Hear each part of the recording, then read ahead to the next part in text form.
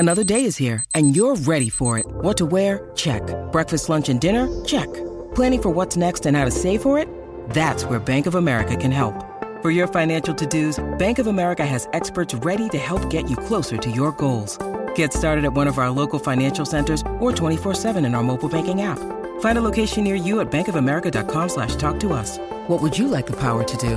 Mobile banking requires downloading the app and is only available for select devices. Message and data rates may apply. Bank of America N.A., member FDIC. Mary redeemed a $50,000 cash prize playing Chumba Casino online. I was only playing for fun, so winning was a dream come true. Chumba Casino is America's favorite free online social casino. You, too, could have the chance to win life-changing cash prizes. Absolutely anybody could be like Mary. Be like Mary. Log on to ChumbaCasino.com and play for free now. No purchase necessary. Void where prohibited by law. 18 plus terms and conditions apply. See website for details. The voice in the preceding commercial was not the actual voice of the winner. And now for something completely different.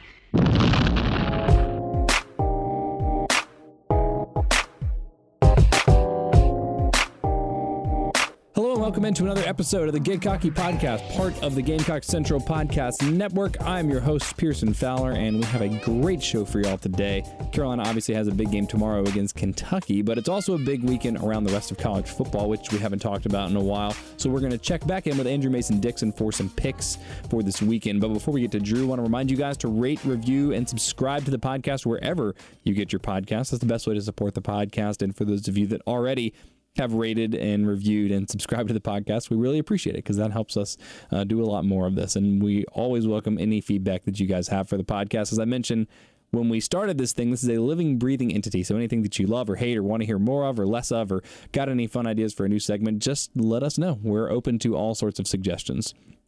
All right, it's really hard to overstate what the stakes are for Saturday's game. Not only the obvious unconscionable 5-game losing streak, but the idea of this team starting 1-4 going into the bye week and then having to go to Athens where they're going to be a 20-plus point underdog is just so bad that all you can do is really laugh. I had somebody on my local show today call in and say, what happens if Carolina actually starts the season 1-5 in the SEC, or 1-5 and 0-4 in the SEC? What is the headline going to be? And I said, it's just got to be like crying, laughing emojis, or maybe just crying emojis, but it's ridiculous. The Vegas over-under seemed like such a surefire thing in the beginning of the season. This is the closest I've ever come to putting a bet on a team that I am at all emotionally invested in. And fortunately, I didn't, but it seemed like such a sure thing that Carolina would get over the 5. And that the wheels have come off, and how quickly they have come off is just really shocking. Even compared to what most people thought was a low ball, this is a disaster. That Vegas 5, when you look at what games they were probably suggesting Carolina would win, was probably North Carolina, Charleston Southern, Kentucky, App State, and Vanderbilt. And I guess when you lay it out like that, Carolina is really just one-off pace. And with Tennessee looking much worse than expected and now more winnable, it's maybe something of a wash. And to be clear, by the way, for those of you that are concerned, this isn't about to be a justification for why 5 wins is good for this team. Or this season, although at this point it's kind of the high end of what can reasonably be expected. I can't decide, though, if this is just a classic case of cognitive bias and proximity to the program coloring expectations and causing me to miss an obvious kink in the armor that Vegas saw and I guess other people around the country saw, because the over-under didn't budge much from 5, so most of the money, it was even action apparently on the over-under of 5. I said this on Monday, though, that Vegas might end up being right for the wrong reasons, because I still very much believe in the talent of this team, which I feel like is mostly how these win projections are factored. I guess they take into consideration trends and things like that, but I feel like it's mostly got to be based on talent. And if you look across the board, it's not crazy to say that Carolina has improved in pretty much every way from the team last year. They've gotten improvements at linebacker with Ernest Jones and Sherrod Greene really both taking steps. Sherrod Greene not playing as much, which, maybe reducing his snap count because he played just a ridiculous amount of snaps last year has really positively contributed or contributed to him playing more positively. And then Ernest Jones, I think, has been really solid. Defensive back play has improved just by virtue of all those guys being healthy. And even if it's not great because they've given up a lot of explosive plays, it's average-ish based on the eye test, I think is probably fair to say. The defensive line's made a huge leap, with Kinlaw especially living up to every bit of that first to second round draft pick kind of hype that he was getting coming into the season. And offensively, the line's probably been about what's expected. It hasn't been great. I don't think it's been dramatically worse, if at all, than expected. Bryan Edwards has been much better than expected as the emerging playmaker for Carolina. The running backs have both been better than expected. The quarterback play may sort of end up being a wash in terms of the reality versus the expectations because of the injury to Bentley and the fact that through 3 games, we still really don't know a whole lot about Ryan Hilinski. But I don't think you can look at one group and say that they've underperformed what a reasonable preseason expectation was. And yet, here we are, this team's still reeling in desperate need of a win and really on the precipice of true shambles. After North Carolina and then after Missouri, both of those scenarios seem like it was the darkest timeline, as I mentioned on my podcast on Monday. But this is really sort of like a whole another level. Saturday is the tipping point. The difference between, well, Missouri on the road is tough and that North Carolina game is the real wart on your schedule, and all of the closet business people and economists of Twitter emerging to analyze the fiduciary feasibility of buyouts is just 4 quarters of smash mouth football with a team that has won that battle the last 5 years away. Actually, I guess it's 4 of the last 5, but in 2014, the last time that Carolina did win the rushing matchup and the first of these 5 games that they lost to Kentucky, they lost a turnover margin 3-1, so that was kind of the story of that game. That year, Carolina outrushed Kentucky 282-239, and in 2013, the last time Carolina actually won, and in a game when Jadeveon Clowney somewhat controversially sat out with what I feel like was maybe bone spurs in his foot, if I remember correctly, they outrushed Kentucky 178-123. So that's been a pretty good bellwether in terms of which team is going to win. But the margins are slim since Kentucky likes to run and they always have good backs to challenge Carolina.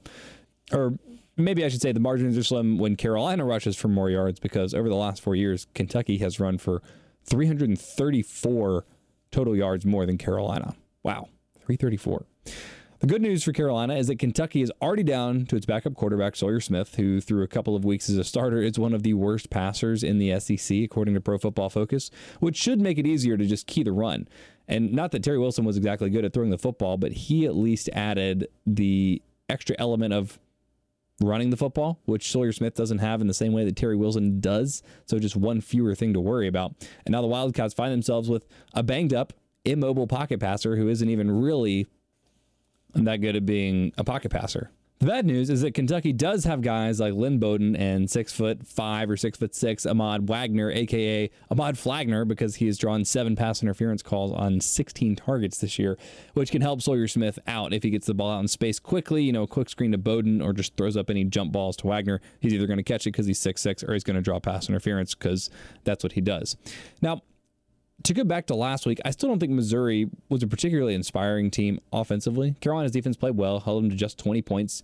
Kelly Bryant, as we heard Will Helms talk about in my Monday Get Cocky podcast, his not passer rating, but the way that Pro Football Focus graded the passing part of his game as opposed to the running part of his game, didn't grade out much better than Hilinski, and we've all talked now ad nauseum about the poor performance that it was from Hilinski, so if that gives you any idea.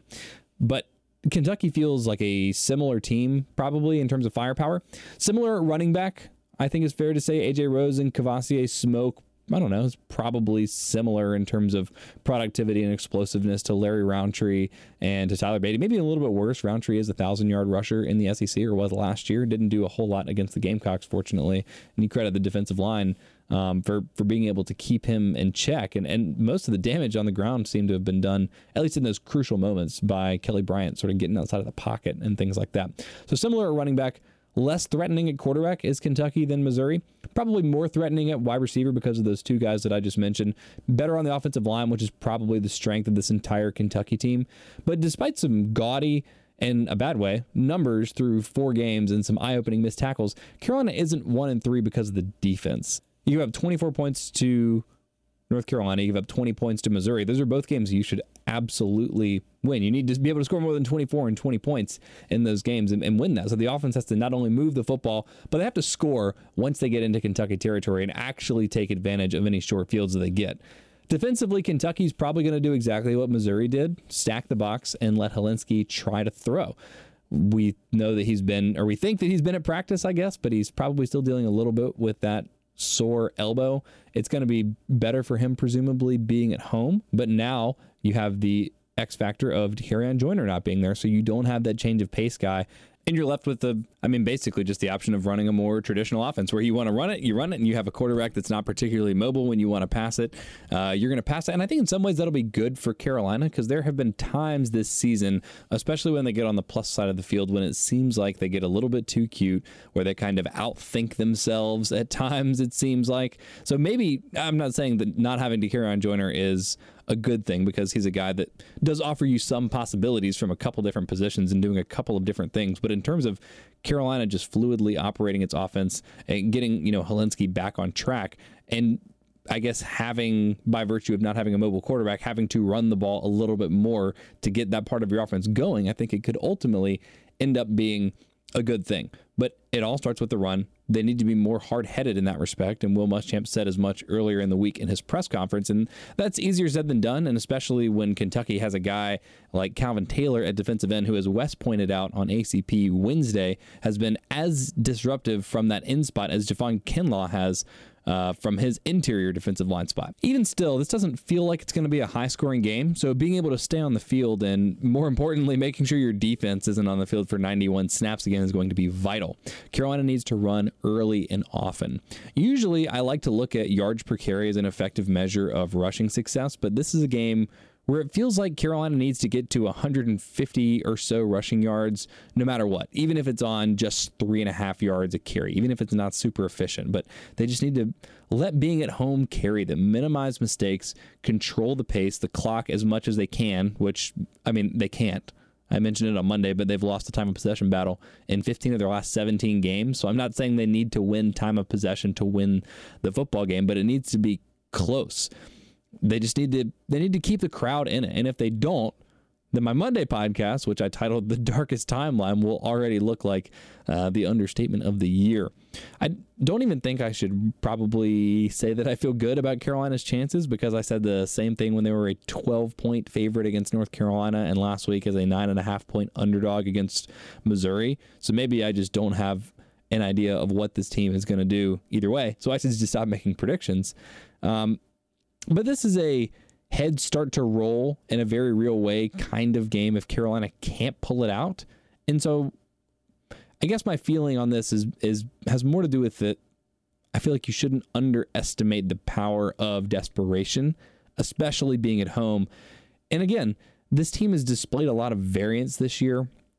I think it's a little bit harder to argue that now after what happened in the Missouri game because I think you can look at the Alabama game and say, that, Alabama wasn't playing well. Carolina had some momentum because they were at home. That wasn't really indicative of the kind of team that they are. But again, just the eye test and some of the advanced metrics on the individual performers that Carolina has on both sides of the ball and those little glimpses that you saw against Alabama just do have me believing in the variance of this team, which is, again, very, very frustrating, but I guess explains why I would feel reasonably good about Carolina going into this game, even though the 1-3 record and the bad performances against North Carolina and Missouri would tell me that maybe I shouldn't feel that good about it. But either way, I'm not going to make a prediction. It feels impossible for Carolina to be 1-4 going into the bye week. But I also would have told you it was impossible for Carolina to be 1-3 going into the Kentucky game. So I don't know. This is the most confusing football team I can remember watching. And anything, Carolina or otherwise, this team just doesn't make any sense. All right, here comes the Mason-Dixon Lines, Week 5. This is a segment that I do on my local radio show, which you can catch on 107.5 The Game every weekday at noon. This segment in particular we do on Fridays at 12:30. So here comes Andrew Mason-Dixon. Mason-Dixon Lines, Week 5. Another good week. We're into the season now. So now we have plenty of good games to choose from. And Drew and I have just spent way more time this year than we did last year and making sure we curate the absolute perfect list of games. So we got a great slate for y'all. Hope you enjoy the games. We welcome in Andrew Mason-Dixon now to his own segment. Drew, how's it going? Who won last week? I can't remember. Oh, Drew knows who won last week. He got his first win of the season. And without further ado, Drew, I'm going to hit the timer here. I'll give you 30 seconds of good quality FaceTime for your first win of the season. Fellas, when I'm watching any movie, what's on my mind? DoesTheDogDie.com. It's the website devoted to answering the question you're dying to know as soon as that ball of fur is on camera. John Wick can wax 100 bad guys and it feels like nothing. But one little puppy? Look, this website answers all those emotional spoilers, including, yes, does the cat die too? It's the best website in the world, doesthedogdie.com. There you go. So if you're someone that is sensitive to animals dying, and there are other things as well. It's not just does the dog die, does the cat die. The website has expanded.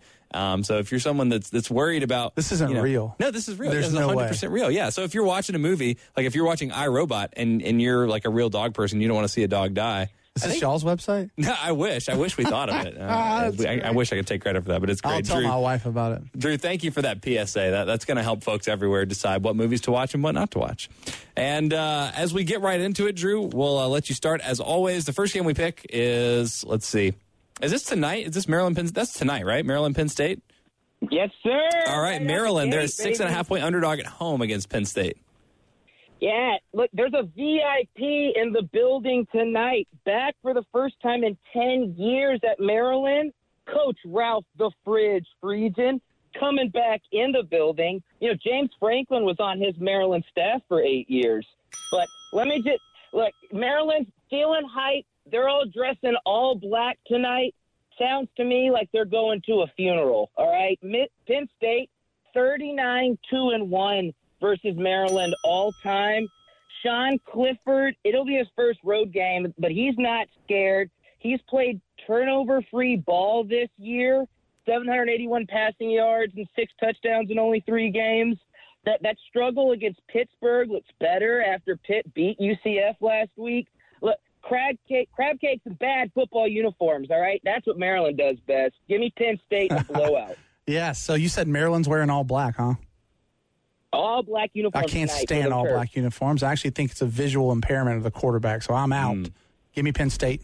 All right, we're all going Penn State here. So Maryland lost to Temple, and they won the turnover margin by 2 in that game. That's not super impressive. Their quarterback, Josh Jackson, has struggled this year, so I don't have to worry about a backdoor cover. This opened at 7, but getting that extra half point, Penn State's definitely going to win by a touchdown. So give me Penn State giving 6.5. Next up, Notre Dame taking on your beloved Hoos, Drew. Notre Dame is a 13-point favorite in South Bend. Who you like?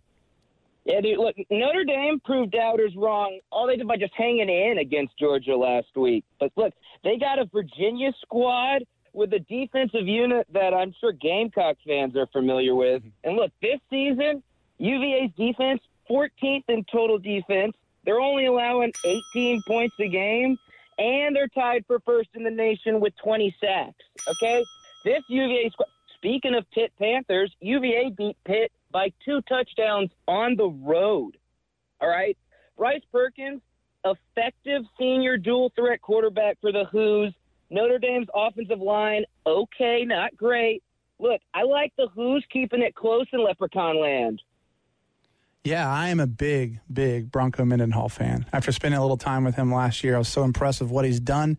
And if he can get those guys of Virginia, because there's not a lot of people that went to UVA that I really like.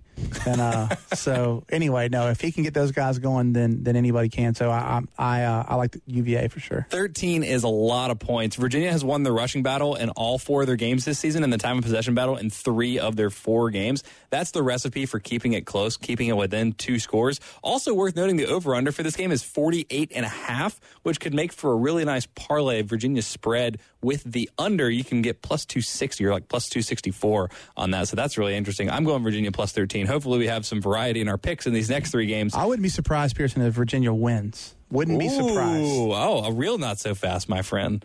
All right, next up, though, we got Washington. They're a 10.5-point favorite at home against Southern Cal. Yeah, Matt Fink will be behind center for Southern Cal that Saturday night game. Southern Cal, even beating Utah last week, they've shown they just don't have that strong a running game, all right? They only had 28 yards last week. They're only averaging a little bit more than 110 yards a game right now. That's not the recipe for success against this Washington defense. They're second in the Pac-12 in passing defense, and Jacob Eason's looked pretty good throwing the ball this year. USC lost to BYU, and Washington just blasted BYU by 45-19. Look, give me the Huskies big. They'll emerge as the favorite in the Pac-12. Typical mistake of comparing the game. What's that called, Pearson, that you say? The The transitive property of football? Yeah, the transitive property of football doesn't work. Typical media mistake. Give me Southern Cal. I'm going Southern Cal as well. Last week I said no JT Daniels, no problem. How about no Slavis, no problem? Matt Fink, 21 of 30 in that game against Utah, 351 yards, 3 touchdowns, and a pick. There might be a little bit of a regression here in game 2 and start number 1 for Fink, but the rest of this roster is excellent. This game opened at 9.5, and I liked Southern Cal to cover anyway, and now I'm getting a whole extra point. Also, get ready to ding myself here, Pearson. Southern Cal 7-3 against the spread in their last 10 against Washington. Give me Southern Cal plus 10 plus 10.5. That's what it is. Next up, Auburn is a 9.5-point favorite at home against Mississippi State. Yeah, look, Auburn, impressive victory at Kyle Field last week, led by that, Derek Brown and that fearsome defensive front.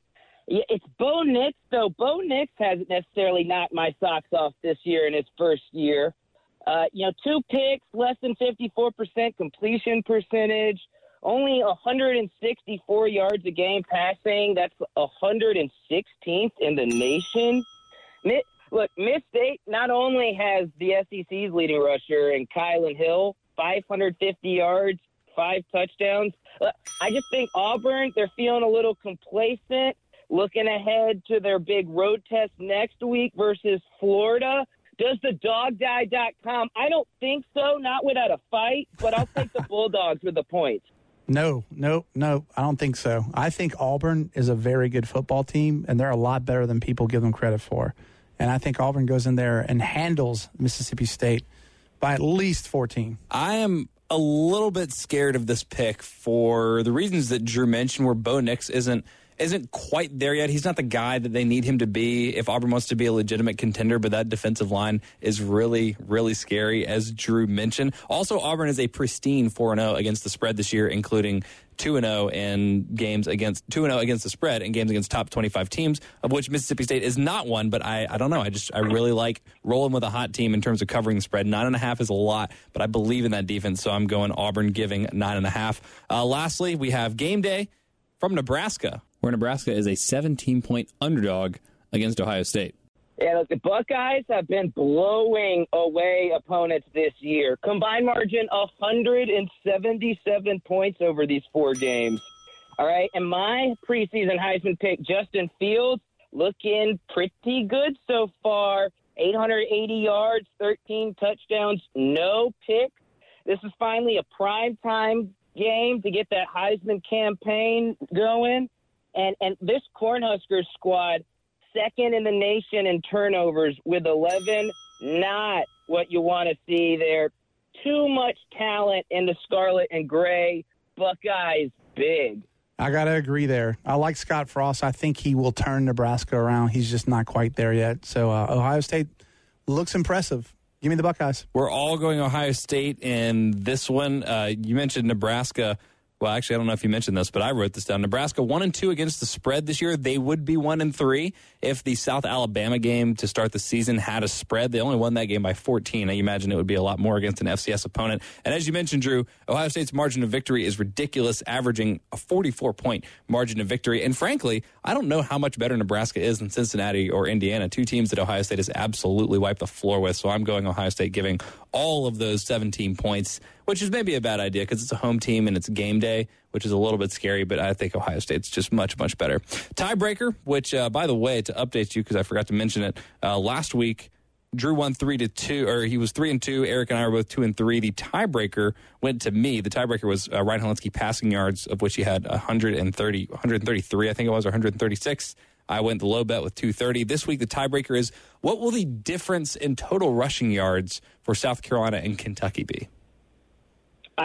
Easy number. A little confusing, honestly. Too much math involved in this one for me, honestly. So I just went with the easy round 55. I think it's going to be really tight as well.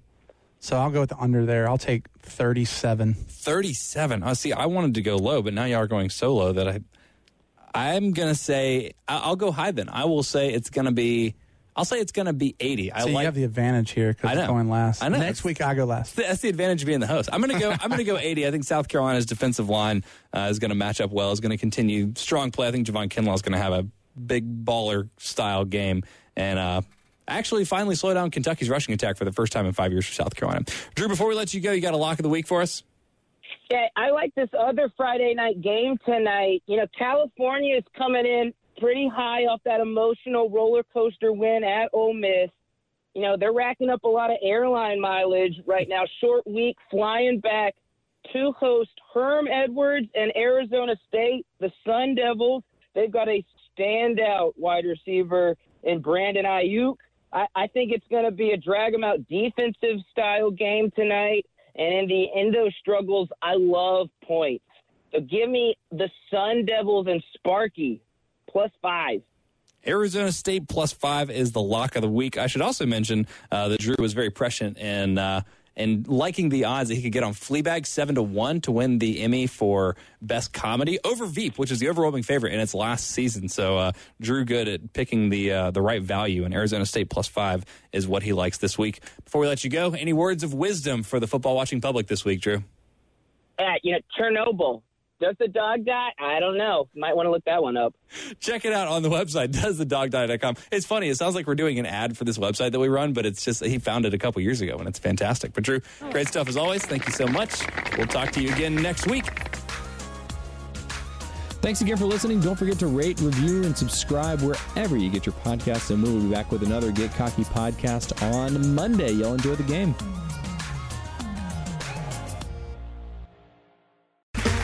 Okay, round 2. Name something that's not boring. A laundry? Ooh, a book club. Computer solitaire, huh? Ah, sorry, we were looking for Chumba Casino. That's right, ChumbaCasino.com has over 100 casino-style games. Join today and play for free for your chance to redeem some serious prizes. ChumbaCasino.com. No purchase necessary. Void where prohibited by law. 18+. Terms and conditions apply. See website for details.